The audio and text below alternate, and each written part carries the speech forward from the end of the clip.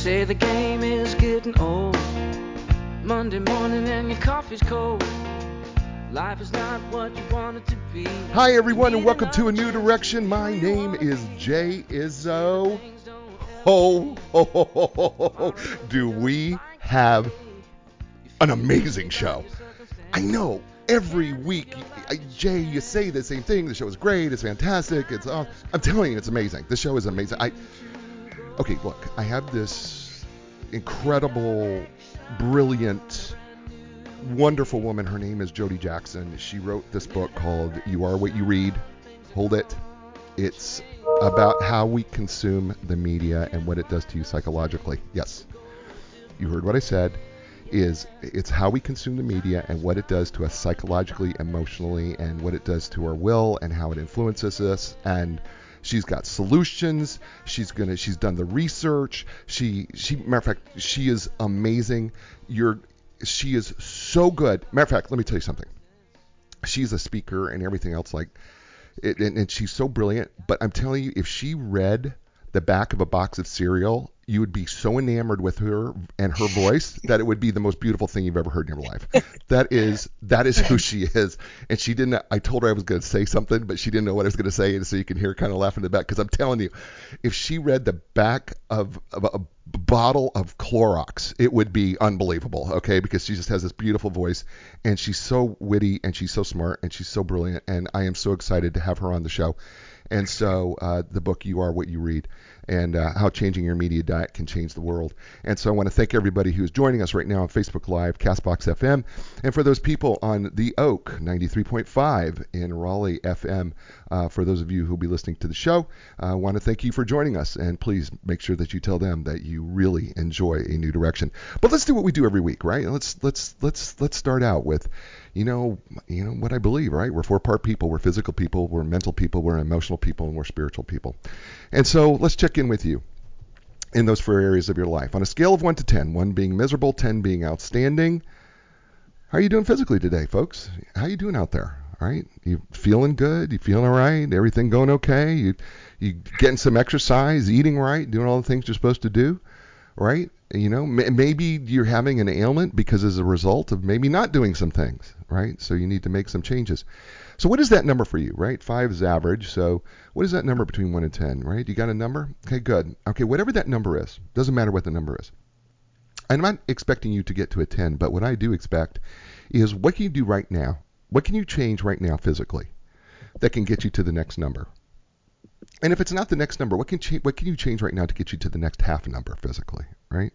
Because there's always something we can do, right? There's always something we can change. We can add cardio. We can take a few more walks. We can do a number of things. Eat, change the way what we're eating, change what we're consuming into our diet, right? There's a number of those things that we can do. So what can you do to get your number? Okay, so you got a physical number. That's good. All right, second, mentally. How are you doing on a scale, that same scale, 1 to 10, 1 miserable, 10 outstanding? How are you doing mentally, right? And you know what I mean, right? We have two halves of the brain. We have a right side of the brain. We have the left side of the brain. The right side is our creative side. Our left side is our logical side. What are you consuming in your brain? Are you just sitting there watching the news every day? Because I got to tell you, it's not working both halves of your brain like you think it's working. Okay, I'm just gonna tell you right now. And matter of fact, TV is not working both halves of your brain like you think it's working right now, right? Because it's coming at you. You're not doing anything actively to work with it. I'm just telling you. I know you don't want to believe that, but I'm just saying it's really true.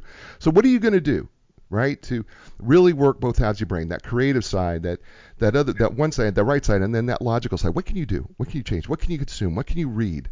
What can you actively do to mentally grow in knowledge? Because let's be honest, right? The brain is something that we can actively, regardless of your age, right? You don't have to retire from that.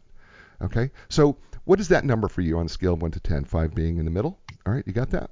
Good. All right, so we got two numbers. It leads us to the emotional number, right? What do you mean by the emotions, Jay? Well, isn't that like mental? No, it's different. So the emotional number, that is like your emotional intelligence or your emotional quotient, right? Like how well are you able to control your emotions as part of it, right? Do the little things irritate you when somebody cuts you off? I had Got to tell you, had a bad day. Somebody cut me off, and then you know what? I didn't do my emotions very well. I'm just going to be really honest with you. And if you were to ask me at that time how your emotions, my emotions would have been a 2, okay? Because I really wasn't very good. And I recognized that why did I get so emotionally upset because somebody cut me off in the middle of the road. And a lot of times what happens is you don't even recognize that you're building up your emotions, and then the next thing that happens is little things will start to trigger those things that shouldn't. And so I recognize I got to do some work here. Why would that make me so upset? That's part of it. Is I know I've got control. I've got choices emotionally. I don't have to choose a specific emotion. I can choose whatever emotion I want to choose if I'm willing to do it. Which leads us to the second part of emotional intelligence, and that is how well are you able to tune into the emotions of others, right? Sometimes what we do, you're going to hear Jodie later, she's going to talk about affect, right? That's our psychological term for, what our emotions are doing, right? We call it affect. And so, what are you doing? How does things work for you when it comes to your emotions? Like, how well are you able to tune in? How well are you affected? And what happens when those emotions are affected to you? What happens to you, right? So it's all about intention and control and impulse control and those type of things. So on a scale of 1 to 10, 1 being miserable, 10 being outstanding, what is that number for you emotionally? And then, what you have to ask yourself is, okay, the same question, what can I do to change that, right? Okay, so you got 3 numbers, right? Which leads us to the last piece. And the last piece of that is the spiritual. And a lot of people say, yeah, Jay, I don't believe in God. Okay, well, that's not what I said. I said the spiritual. And you go, well, what's that? And I go, well, the spiritual is the stuff that's all left over that we can't explain or that we will never explain.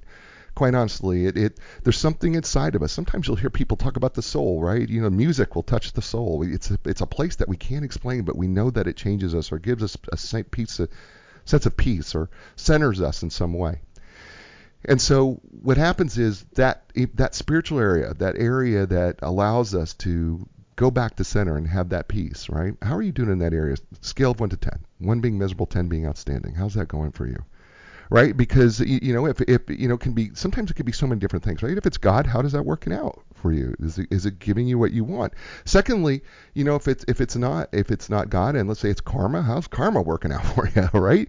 Or maybe it's nature, or maybe it's something else. Whatever that is, how is that working out for you that makes you feel spiritually centered? Right? That's the piece that we're talking about here. So you got the 4 numbers, right? You got the physical, the mental, emotional, and spiritual. Those 4 numbers are like the chair that you sit in, right? If they're uneven, it's kind of hard to sit in that chair, isn't it? And if the chair is too low, well, it makes things a little tough on the back and the legs, doesn't it? So the whole idea is to get your chair exactly to the place where it needs to be, right? It's an upper number, and that's all level because we want to stay really well balanced. And speaking of well balanced, because my next guest is absolutely phenomenal. Her name is Jodie Jackson, and she comes to us all the way from London, England. Yes, that's right. She's in London, England. And she has a master's degree in applied positive psychology from the University of East London in the UK, where she has investigated the psychological impact of the news, as she discovered evidence of the beneficial effects of solutions-focused news on our well-being. She grew convinced of the need to spread consumer awareness. She is a regular speaker at media conferences and universities. She had her book, this book that I'm holding up for those of you who could see it, You Are What You Read, has just come out into the United States. It's absolutely a fabulous read. She is really, I think she is the expert on the psychology, the impact of the news on mental health and the health of our society. She has done so much research, and not only that, let me just tell you something. This little other stuff, right? So the other piece of Jodie is this: she's also a qualified yoga teacher and life coach. Yeah, you didn't know that, did you? So anyway, she's going to be fun and she's great. And so, ladies and gentlemen, please welcome to the show, Jodie Jackson. Jodie, welcome to A New Direction. Hi, thank you so much for having me. It's great to be on. Yeah, you know what? I got to tell you, I love this book. Thank you. I really did. I really do. And let me tell you, I'm going to share my story because I think that quickly, because I think this is a similar story for so many people, and maybe we can jump into that way. But I stopped watching the news several years ago. I mean, I just stopped. I do not watch the news. I do not watch local news. I do not watch national news. I don't watch any of it. And I did it because I found myself getting angry and frustrated and even though I knew being a psychological professional, thought I knew everything, but something was drastically wrong, and I didn't like the way I was feeling. I didn't like the way I was feeling towards others. I was outspoken. I was ridiculous, and I would hear myself, and I was like, "This is awful." I felt like I was an awful human being, and I stopped watching the news. And this is back in about 2012. Mm. I have never been happier. I'm just gonna be honest with you. I have never been happier in my life. I have been more creative. I have been more. I have been able to do more things, positively influence more people. And people say I'm naive. I'm not. I clearly know what's going on in the world. It's hard not to, but I just don't consume it anymore. And is that part of the reason why you wrote this book? Yeah, definitely. I had a very similar experience to you. Um, and what I realized from sort of investigating it further is this is the same experience for so many. And actually, finding the news too depressing is the biggest reason for audience disengagement. So it's a really sort of important place to start and ask, why this is happening and what would it take to keep us informed in a way that kept us engaged and empowered. And yeah, I found the news. It was changing my worldview. I was a bit of a news junkie and consumed it every day. Um, and then I found myself not able to watch even one story. And, that was a really gradual progression that moved me from someone who watched it daily to someone who could no longer stand it. And I get called the same things. When I stopped watching it, people called me naive, weak, ignorant, and they thought that it was an extreme reaction. And this label that other people gave me made me feel that I was damaged in some way, that there was something in me that wasn't strong enough or brave enough to see the world in all of its ugly existence. But when I began researching it and when I shifted my focus, I really very quickly came to realize that it wasn't me that was damaged, but the news industry. And this is when I realized that it wasn't about not watching the news, but it's about consuming it in a different way, in a more deliberate way, in a way that informs and empowers us rather than misinforms and disempowers us. And so that's why I wanted to write this book, to detail this and help others understand the impact, as well as give them the tools to take greater control over their relationship with it, to make sure, it's serving them rather than they're serving it. Beautiful. Jodie Jackson is joining us. Book is entitled "You Are What You Read: How Changing Your Media Diet Can Change the World." It's great. Matter of fact, I read this book in a day. Okay, I mean literally, I couldn't put it down. I started reading it. I could not put it down. I just was so blown away by the book because the book just spoke to me so strongly, and I believe that it will do the same thing for you. This book, of course, has been in the UK since I think about 2016, but it's just come out to the US of A, and it's of course available on Amazon and your favorite bookstores. And if they don't have it, you can just say, please get it in now because I got to have it in there. And so tell them that I want Jodie's book in my bookstore now. Get it here because people are going to want to read this. So please do that. And so Jodie, right from the very beginning, I want to just quote something that you said in the very beginning of the book. You said, many of us believe that we create our own beliefs and opinions about what we read in the news. In reality, many of those beliefs and opinions are created for us. Would you like to elaborate on that a little bit? I mean, that's a big one to unpack there. Um, it's based around the idea that, the news is our window to the world. It helps us see beyond our own experience of it, and it helps us also understand what we are currently experiencing. So it has a really powerful role in, allowing us to connect with our communities and, borders beyond our own, to actually see what's going on in the world. And when we look at this, the big problem that we have is the window and the frame that the news sits in. Because in the UK for sure, and I know in the US, there's a mantra that kind of drives a lot of newsrooms, which is if it bleeds, it leads. And the problem with this is it means that the news, that window that it's creating for us, it's not actually a reflection of everything that goes on. It's actually giving us a reflection of everything that goes wrong. So when we look out that window, we can see the most extreme stories of problems, wars, corruptions, murders, famines, and natural disasters. And that actually becomes all that we see. Because at the same time, it gives us a very small window, or even a non-existent one, of stories about solutions and progress and peace building and development. So we're not able to actually see them and be aware of them. And in psychology, the more often we see something, the more common we believe it to be. So this is known as availability theory. And the less we see something, the less common we consider it to be. So this overrepresentation of problems and this underrepresentation of solutions, it gives us a very distorted picture of the world when we look out that window. And it leaves us with the feeling that the world's broken beyond repair and as if it's in a rapid state of decline. And this isn't actually the case. But like so many, like yourself, you just want to pull those curtains shut and not look out that window anymore. And that, that creates its own host of issues as well. So it's about, how can we kind of knock the wall down and see the world for what it is, good and bad. We're talking with Jodie Jackson, author of the book You Are What You Read. And we're gonna be talking to her more about this book in just a second, but we'll come back right after this. Hey, you know what? We need to say something about our sponsors. We have two great sponsors that have sponsored the show since the very, very beginning. One of them is Inline Business Brokers and Advisors. They have partnered with us since day one, and you know what? They're going to partner with you. If you're a business owner and it's time to sell your business, then you know what you need to do? You need to contact the professionals at Inline Business Brokers and Advisors. Because the fact of the matter is, they are internationally known, they are the best at what they do, and they do it all confidentiality. That's their registered trademark. So you can learn more, if you will, by going to enlign.com. That's ENLIGN.com. And also, Linda Craft and Team Realtors. It doesn't matter where you're at in the world. Linda Craft and her team can help you match up with the right real estate agent. That what they can do is help you find to buy or sell a home. Doesn't matter. They are the experts. They've been around for 34 years. They are known as the legends of customer service. They give legendary customer service. And you can learn more about going to lindacraft.com. That's LINDACRAFT.com.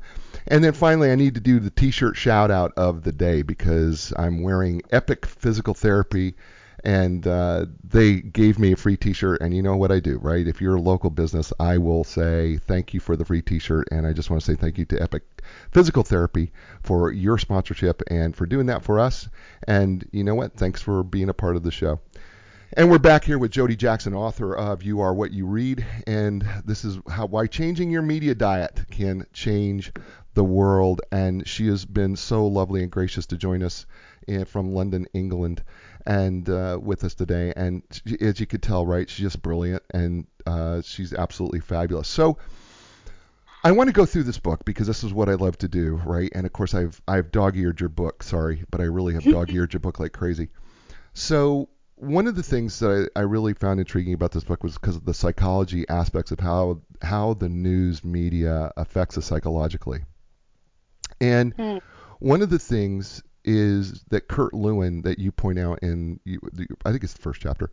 Kurt Lewin was a psychologist, and he says there are points along the communication channel where decisions are made about what stays and what is omitted. And you talk about this in terms of the editorial bias.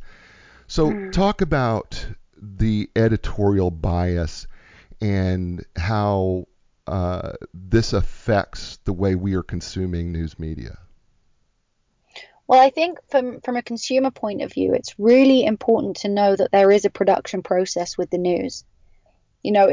Although they have objectivity as one of their kind of founding cornerstones, it's important to recognize the limitations with that.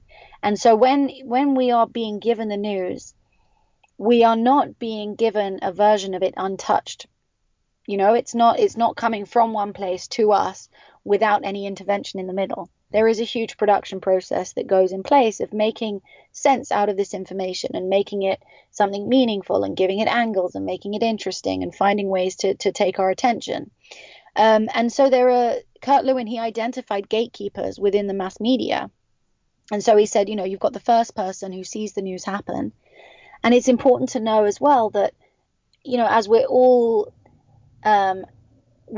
susceptible to the kind of rapid psychological processes of things like perception and selectivity and personal bias. And so these do perhaps color or shape some of the stories. It makes some things notice and some things not. So the person who actually sees the news happen, then there's the reporter who talks to that source, and they decide, which facts to pass along, how to shape the story, which parts to emphasize as being the most important.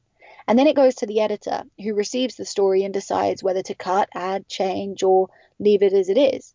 And then once it goes beyond there, it might go to an aggregated broadcast channels. So, it might make it to the big screen. And then it's a different set of editors deciding which stories to leave in or take out. And then if it goes overseas, you've got a further gatekeeper who'll decide whether or not it's worthy of their time. And going back to what I said before, the more common, the more often we see something, the more common we believe it to be, the more important we believe it to be. So the more channels that a story makes through these gatekeeping sort of avenues, the more important we consider it to be as an issue. And when every news station is talking about the same thing, we really think it's of huge importance. And where we've got these kind of 24-hour news cycles now, where there's so much content, it's difficult to know the kind of information that we should be paying attention to that is a real threat that we need to be aware of, and the kind of more filler stuff that's used to entertain and keep us engaged and grow our attention, that's perhaps preying more on our morbid curiosity than actually necessary information. So, all right. So one of the I don't remember who said this, but that if you take a myth and you will say it long enough, the myth will become truth, right? And it will be believed, right? We can take a myth and we can just make it truth very easy as long as it's shared. If everybody has the same story and it's shared repeatedly, we can turn a myth into truth and make it completely believable. And I thought about this in terms of every channel here in the States, every channel is the same story, right? It's just a different version of the same story. Well, if you get the different version of the same story over and over and over and over again, all right, how difficult. If you have somebody who goes against that story and has a different take on it, do you know what happens? They become a liar, right? I mean, that's really what happens, right? And so if you have everybody in agreement on a story, right, editorially, but you have one place that doesn't, they become the liar because they're now the outlier. And I thought about this in terms of all that when you were writing this book. I was like, oh my gosh. I mean, it almost makes me believe, and I can't, of course, cannot prove this. I don't know that anybody can, but it almost makes me believe that all these news media outlets kind of get together and go, the editors get together and go, this is going to be our top stories of the day. Okay, great. All right. Well, let's not do it in the same order, but let's make sure we hit the same stories and let's make sure we point out the same things. Because it literally feels that whether I go to MSNBC, ABC, CBS, CNN, it's the same stories, just with the same editorial twist. And I'm like going, oh my gosh, it's no wonder people want to believe that it's the truth. Right? Isn't that kind of what Lewin and even Goffman, right? Because we get the same, the schemata of interpretation, right? We get the same images, we get the same way the words that are used to convey the story, and then all of a sudden we go, well, it's got to be real, right? I've seen it on 5 different stations. Yeah, and there's, the reason it probably replicates over so many as well is because news organizations are competing with each other for our attention. And so if it's being covered and it's getting traction, then they want to be reporting it themselves, and they'll find a different way to perhaps, go into it deeper or make it, whatever kind of tools they have at their disposal to, make us not watch it on that channel, but watch it on this one. And yeah, this kind of, this echo of a story, even if it's a really important one. We're not talking about saying that blanketing all news under one canvas of saying, it's bad for us. It's about recognizing that we have hit a point of excess with our media consumption. I think the average US person in the US, spends 70 minutes, I think, a day absorbing news content, and that's a huge influence that it has on your mind. And so when these stories are overwhelmingly negative, it's really important that we understand what effect that's having on us so that we can be equipped to actually make more deliberate choices rather than just kind of passively consuming what's coming through our feed or our usual channels of mainstream news. Mm. And it's so one of the things that I'm really interested in is actually speaking to the consumer. I do like to speak about the production process of the news and make sure that we can all become a bit more media literate and understand the ways in which the news is given to us. But I really want people to understand what happens when it reaches us and how it affects us, so that we can perhaps make different choices that help us remain informed, engaged, but most importantly, keep us empowered and feeling connected to our own potential to contribute to society. Mhm. And this is, by the way, we're talking with Jodie Jackson, author of "You Are What You Read." Why changing your media diet can change the world. It's available at Amazon, your favorite bookstore. It just got here to the U.S., so you need to pick up the book. It's outstanding.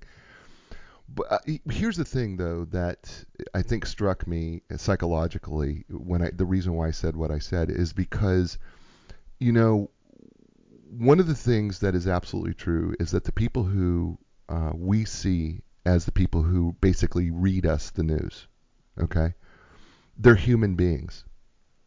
And Mm.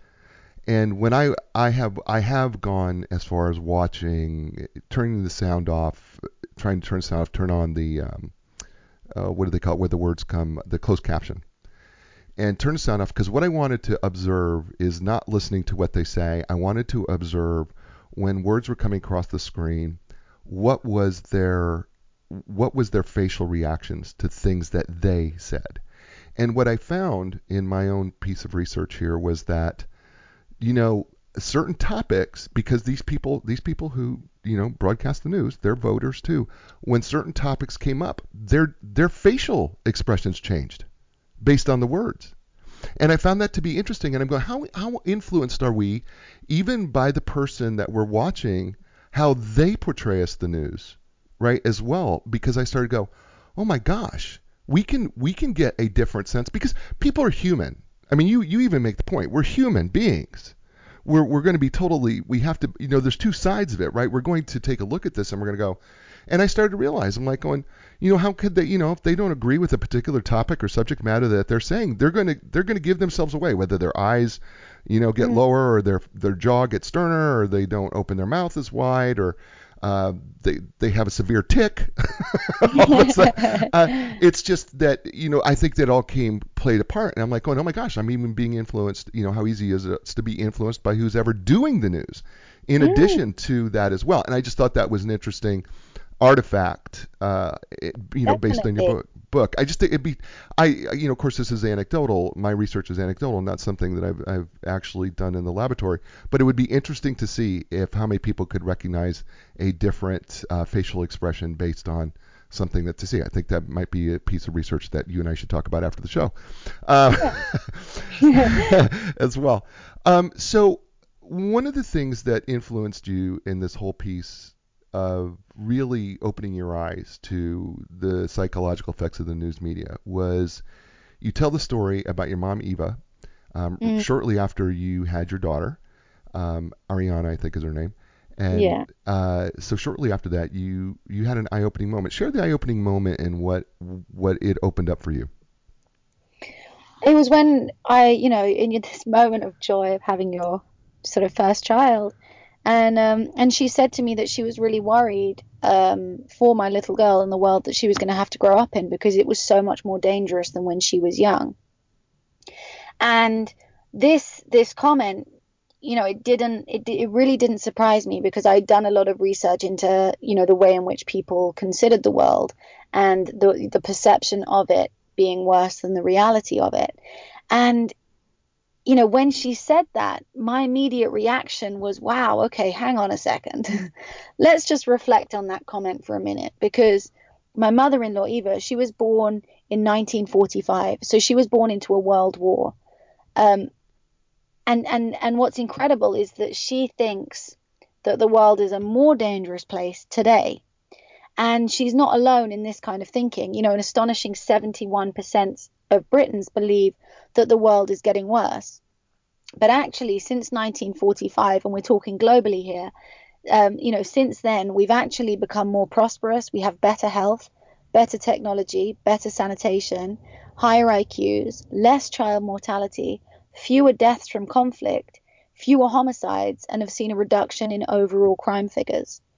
And so, with all of this progress, you think, how can it be that Eva would think that the world is more dangerous now, today, than it was 70 years ago?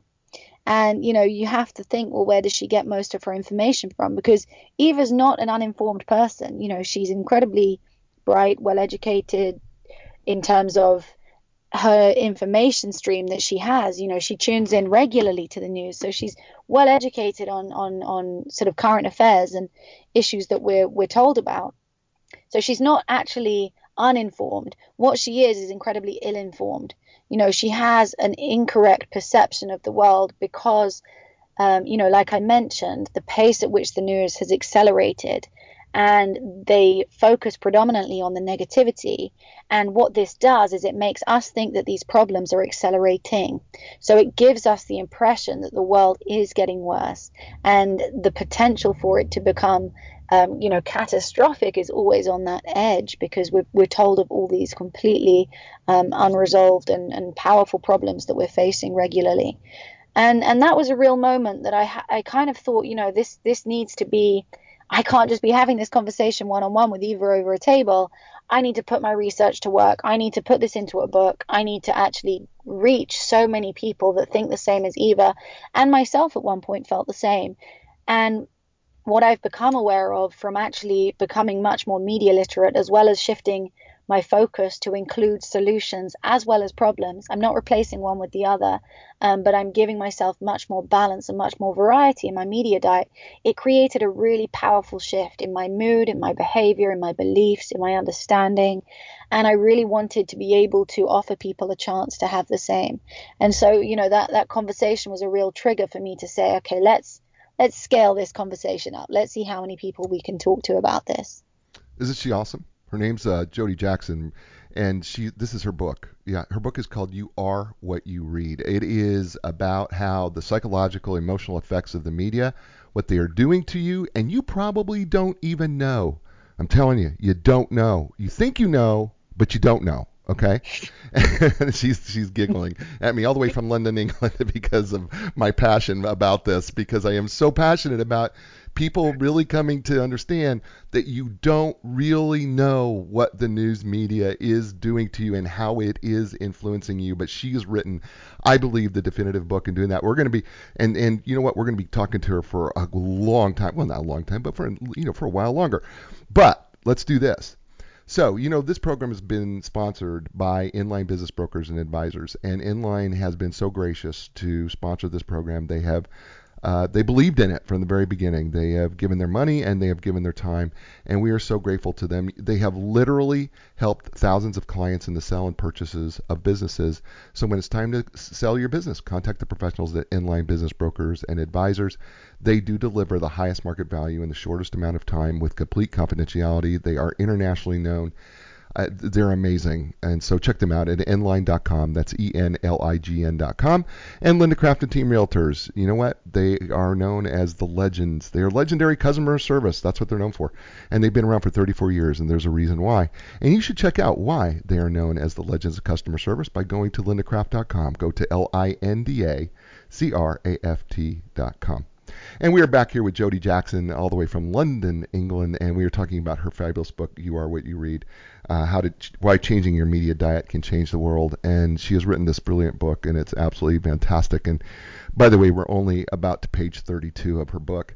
And I want to talk about all these little psychological things, but I knew that I literally, when I take notes on the book, right? I mean, not only do I dog ear it and I highlight it, Jodie, but then I take notes on it because because there's certain things that are real salient to me, and I hope they're interesting to others as well. And so I'm going to kind of buzz down some of these things. Let's just talk about some of the psychology here a little bit more and how this affects us, because and also what the news media, how that works, because I think you can't separate one from the other very clearly.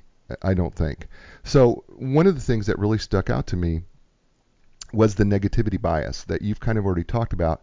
But one of the things that people don't know is that the news media really, in reality, is rewarded for negativity. Mm. Right? I mean, they get awards. Nobody's giving out the news media awards for those people who went, oh, a fireman saved 6 puppies this year. Nobody's giving them the news media a year award, right? The anchor of the year award is getting that, right? It usually has to deal with right with something terrible and horrible. Did I misread that? No, you're absolutely right. I mean, I suppose my reservation was that, when people talk about solutions journalism, that's usually one of the kind of examples is a fireman saving puppies from trees or cats from trees, or these Right. really kind of inconsequential stories that aren't actually newsworthy. And so the whole framing of the conversation of solutions journalism is immediately undermined because you're not necessarily talking about the incredible powerful value that the kind of this kind of information can provide us with to help us understand the world better. So one of the things that I'm always really quick to do when people classify it and sort of pigeonhole it into one thing is to say, it's not fluff, it's not entertainment, it's not PR, it's not light-hearted feel-good stories. When I talk about solutions journalism, it's much grittier than that. It's rigorous journalism that reports critically on tangible progress being made in order for us to understand how issues are being dealt with. Mm. So we still learn about the problem, but we also learn about how these problems are being resolved, what people are doing in response to them, what solutions are being put in place, and ask if they're working. And it's not with the purpose of making us feel better, it's for the purpose of making us know better, by giving Right. us this more fuller and an accurate picture of the world. So that would be my sort of my first little caveat into that. And the second thing is, you're absolutely right. There is a huge prestige and a huge kind of accolade and award ceremony for people who risk their lives to bring us information from some of the most hostile environments. And there's a deep respect for the journalists that do this, because it's incredibly important, and they risk their own safety to bring us this truth and to give the kind of voice to the voiceless. So my criticism of the excess negativity, it's not by any way a slander of their courageous and important work. The reason I bring these award ceremony into the book is to highlight what they're not rewarding. To highlight the fact that they're not rewarding people who are investigating solutions, which have a kind of real powerful narrative to play in our lives to help us understand the world in a much better way. And so there is this, journalists aren't incentivized in the same way to create these kind of stories for us. And listen, I did not mean to oversimplify the process that it's about firemen saving puppies, because that's certainly not what a solutions focused media that you're talking about is, because you do go through several examples of how solutions focused media can actually solve problems and test problems, and what are people doing to try to solve the problem. They're not just presenting the problem. I think, which is really important. But I also think that, I think people also just are so disbelieving that they can be controlled by a TV. To me, Jodie, people don't believe it. You talk about in your chapter called Too Much of a Good Thing, you talk about the exposure to the negativity bias and how it negatively affects our mood, increases our anxiety. We get feelings of helplessness. We increase our feelings of contempt. We increase hostility towards others. We are desensitized to people and to information, and we start to care less about the world. And you go into Martin Seligman, who did, of course, all the research on learned helplessness, and we saw that again in World War II. As well. And you talk about adaptation, habituation, and how we can be reduced to the sensitivity of it all. But I don't think people really recognize that the news media has had so much of a control over how much we do and react. And in this country, we have a president who's quite controversial. And it has created such a rift in our country that there have been people who were once friends now hate each other and detest each other. And people are literally. I watched people get unfriended on Facebook, and never talk to each other again simply because of how they voted. And I'm like going, have you lost your mind? And then when I read this book, I was like, of course.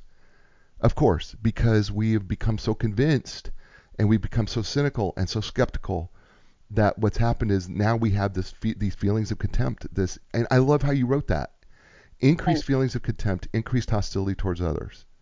And And there's it's huge, I think especially, with kind of, personal politics, especially, people, the way that politics is discussed, the way in which the news frames debate very much invites us to perhaps engage in a similar kind of way. right, And the way in which the news kind of discusses politics, like you said before, if they're of a different opinion, they're a liar. And people kind of create this unity between someone's politics and someone's personality. And so what is an attack on their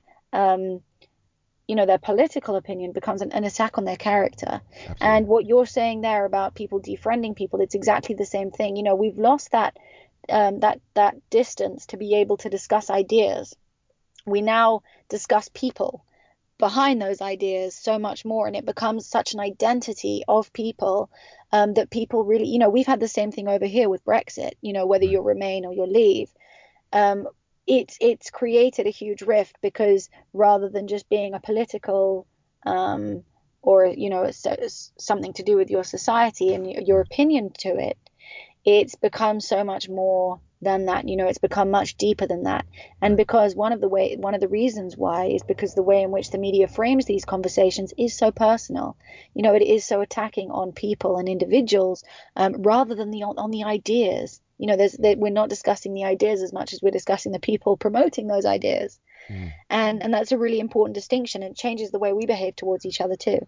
It is. And by the way, talking to Jodie Jackson, author of You Are What You Read, how changing your media diet can change the world. And we're discussing the psychological impacts of how consuming the news media can actually affect us and how it does that. And the book is chock full of all sorts of psychological pieces of how that actually happens to us. And we become desensitized and we don't even realize what's happening to us at the time because we consume so much of it that we don't really know why we do what we do or why we believe what we believe. We simply have been consuming so much media, and it's just a beautiful piece of work, and it's a piece of work that you need to buy on Amazon. It's a great read. I literally read it in an entire day. And it wasn't even an entire day. I sat down and I just flew through this book because it was so fantastic. And I think you will have the exact same experience I did. And it's just recently come out to the U.S. It's called You Are What You Read. So make sure that you do that. Check out the book. Uh, I think one of the things about all of this uh, that you've done here in this book, and I appreciate you doing all the research that you've done here, is because you're setting us up for an alternative. And I know that you say it's not an alternative. I think what you're saying is I'm not trying to get rid of one. I'm just trying to add something to what we're currently Absolutely. doing. And I know that's not what you're doing. I know that you're not, because typically I know that people are thinking, I think because it gets so adversarial at the Mm. news media level, that I think it's so adversarial that anytime somebody starts to put a chink in your armor, because I think you say this in your book, right? Did I misquote you as you, or maybe it was someone else, but I'm pretty sure you said, or you either said it in a book or you said it in a talk, that you know what, it is the news media is the one industry that can point fingers at every other industry but themselves. Yeah, that is. When you say it on its own, it perhaps sounds slightly harsher than I meant it. Yeah, it's certainly something. The news industry. The thing is about the news is it is there to challenge the status quo. It's to Right. take an idea that's perhaps previously accepted in society and actually say, is it still accepted? Should we still behave like this? Let's question it. With today's standards, is this thing still acceptable?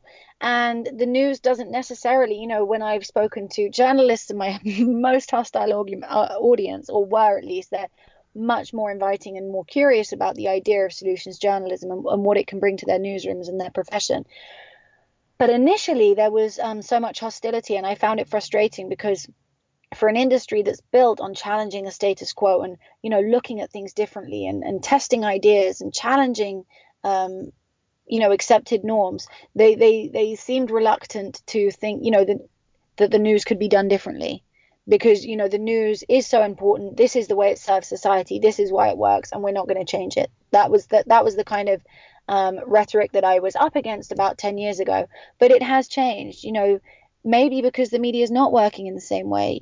You know, as much as their ideals are still very much the same, people are tuning out, and trust in the media has never been so low. So they have kind of been able to, with that feedback that you get through social media with this kind of two-way channel, they're able to reflect a little bit more on ways in which they're doing it, what's useful, what's not, what's effective, what's not, and perhaps, you know, create changes. And so it's so encouraging for me to have been in this space for so long and actually see these genuine changes taking place. And we're with Jodie Jackson, author of You Are What You Read. And she is brought to you today by Inline Business Brokers and Advisors. I'm telling you, we are so grateful for them.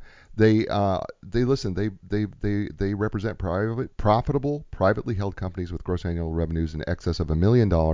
They deliver the highest market value in shortest amount of time with complete confidentiality. That's our registered trademark. We appreciate them sponsoring A New Direction. And you can learn more by going to nline.com. That's ENLIGN.com. And Linda Craft and Team Realtors. If you happen to be in the Raleigh-Durham, Chapel Hill, what we call the Research Triangle Park area, why not stop down at 7300 Six Forks Road and get yourself a free bottle of water and say hello to Linda Craft and her team and find out why they are known for their legendary customer service. They are absolutely outstanding, and you can learn more by going to lindacraft.com, LINDACRAFT.com. And we're back here with Jodie Jackson here on A New Direction. And Jodie, I want to finish the program here as we finish up slowly here. I want to start talking about what you just brought in, and that was the news solution. And that is something that you started here, and that is solutions-focused news. So why don't you tell the audience, what is solutions-focused news? I know that you've kind of touched on it, but how do we really define solution-focused news so that we know what we're looking at when we see it? So you're looking at, you know, it is rigorous journalism. You know, it's not just celebrating solutions, it's reporting on them. And it's also identifying the kind of, you know, what the problem is as well. You'll find solutions aren't isolated from the news narrative. You know, they're not just benevolent people doing incredible things. It's usually very grassroots. People who are affected most by the problems are usually the people who are creating the solutions. And so it's recognizing that when you go and report on a problem, that's not always the end of the story. So it's about widening the media lens, including the length of time that we perhaps take to report on an issue, to be able to see it over a period rather than the initial impact of the problem. So sorry, yeah. No, you have no reason to apologize. Don't do that.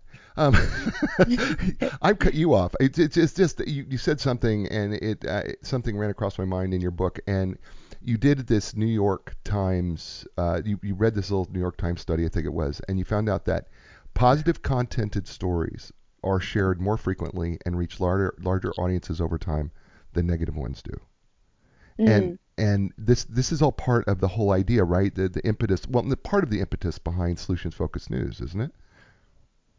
That it is engaging. Yes. Yeah, for sure. I mean, I think that's something that's really interesting to news organizations, because one of the challenges that you hear when you talk about solutions focused news is, oh, no one cares about that. You know, people love bad news. People, you know, no news is good news, and you have very much that very instilled way of thinking. And so it's really powerful when actually you say, no, people do care. People really are interested. We've got the metrics to show there is an audience building around the desire for this kind of news. And in the in the UK, the BBC World Service, it did a survey of its readers, and 64% of people under 35s wanted the news to report on solutions. And in fact, it was their top content request. And this is why, you know, my work is so focused on the consumer, because we have a really powerful editorial role. You know, the news cares so much about what we engage with. And so if we can be conscious and deliberate and make choices that can help support a more constructive news narrative, they will pay attention. They'll listen to that and they'll respond, and their demand will match what their supply, will match what we're demanding. So we can't underestimate the role of the consumer in creating the kind of press that we have today, good and bad.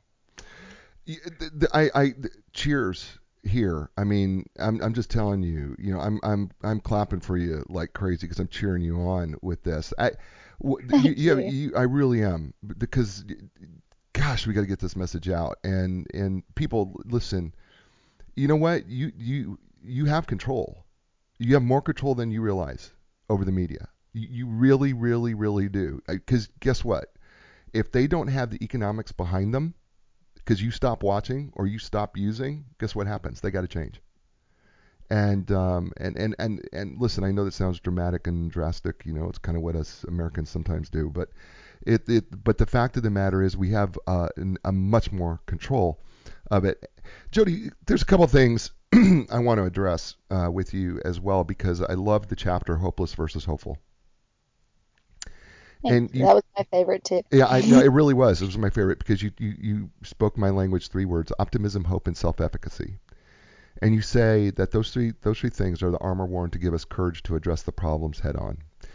And I know that Freud had his issues with optimism, and people sometimes confuse optimism with blind optimism. But why is hope?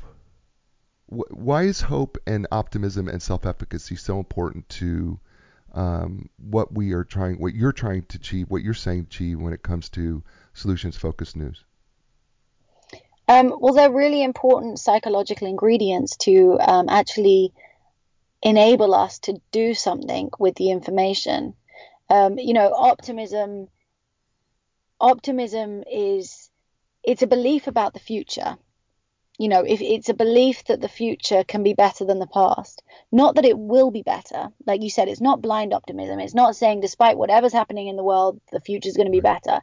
That's not what we're talking about. But it's a belief that the future can be better, that there is the possibility that we're able to create a better world. And that's a really important thing, because when you have that belief, it gives you something called active coping, which actually enables you to approach the problem, because you have a belief that you're able to move beyond it. You're able to create something better. And so not only does it give you the courage to approach the problem, it actually also gives you the kind of endurance to be able to persevere if you don't solve it straight away. If you're pessimistic, on the other hand, if you have the belief that the future can't be better, then you're less likely to try, let alone persevere if you stumble across a problem. So this kind of feeling about what the future can look like is a really important one to actually engage us with the problem. The second one is self-efficacy. This is hugely, hugely important, because this is the belief that your actions are able to make a difference. So this is what empowers you as an individual to be able to confront a problem, either in your own life, in your own community, or even on a global level. If you think the future can be better than the past, and you believe your actions are able to make a difference, that's a really powerful combination to actually participating constructively. And hope, where kind of hope fits into all of this, is hope is kind of optimism with action. It's sort of the meeting point between thinking the future can be better and feeling able to do something. Hope usually has an action plan associated with it. So it's optimism with action. And they're really important things. And what's really important as well to know about hope, and this is perhaps why I think hope is my favorite out of all of them, because hope exists in the presence of a problem, not in the absence of one. In order for us to have hope, we have to be dissatisfied with where we are now. We have to be, either angry at the current situation, feel a sense of injustice. There has to be something that's triggering us to say this is not okay, and visualize a better future. And so, when we're talking about solutions journalism, problems focused journalism, some people think we're trying to replace one with the other and say, don't listen to problems, just listen to solutions. And what hope's really useful in helping us communicate is, no, listen to problems. It's really important. It creates a sense of anger and injustice, but we need to see examples of progress so that we can believe the future can be better. And we need to see examples of progress so that we're able to, see people doing things to make a difference, and know that we're capable of that ourselves. And so one of the things when we're talking about solutions news reporting, I always say, don't report on the person instigating change as much as the process they're doing to do it, because otherwise we kind of create this hero narrative where this person is beyond what we could be capable of ourselves. And so what I'm really keen on demonstrating is, it's not extraordinary people. It's ordinary people doing extraordinary things, and we can all be one of them. But we need the right information to move us in that direction. I'm speechless because I just want to shout amen. And there's just was this huge smile on my face as you were speaking, and I'm blown away. I am absolutely blown away by you. I'm blown away that you have taken this on. I'm blown away that you are just so this is really so passionate about it, and it's so important. And the listeners that are out there, I hope you heard her passion, and I hope you heard how well articulated she is about being able to construct this argument and why we need the whole idea of a solutions-focused media, not to replace it, but to add with it so that we can come up with the solutions and we can have hope. And you know how I feel about hope, folks. You know what? When you lose hope, you lose life. And so I am a big believer. Her name is Jodie Jackson. The book is entitled You Are What You Read.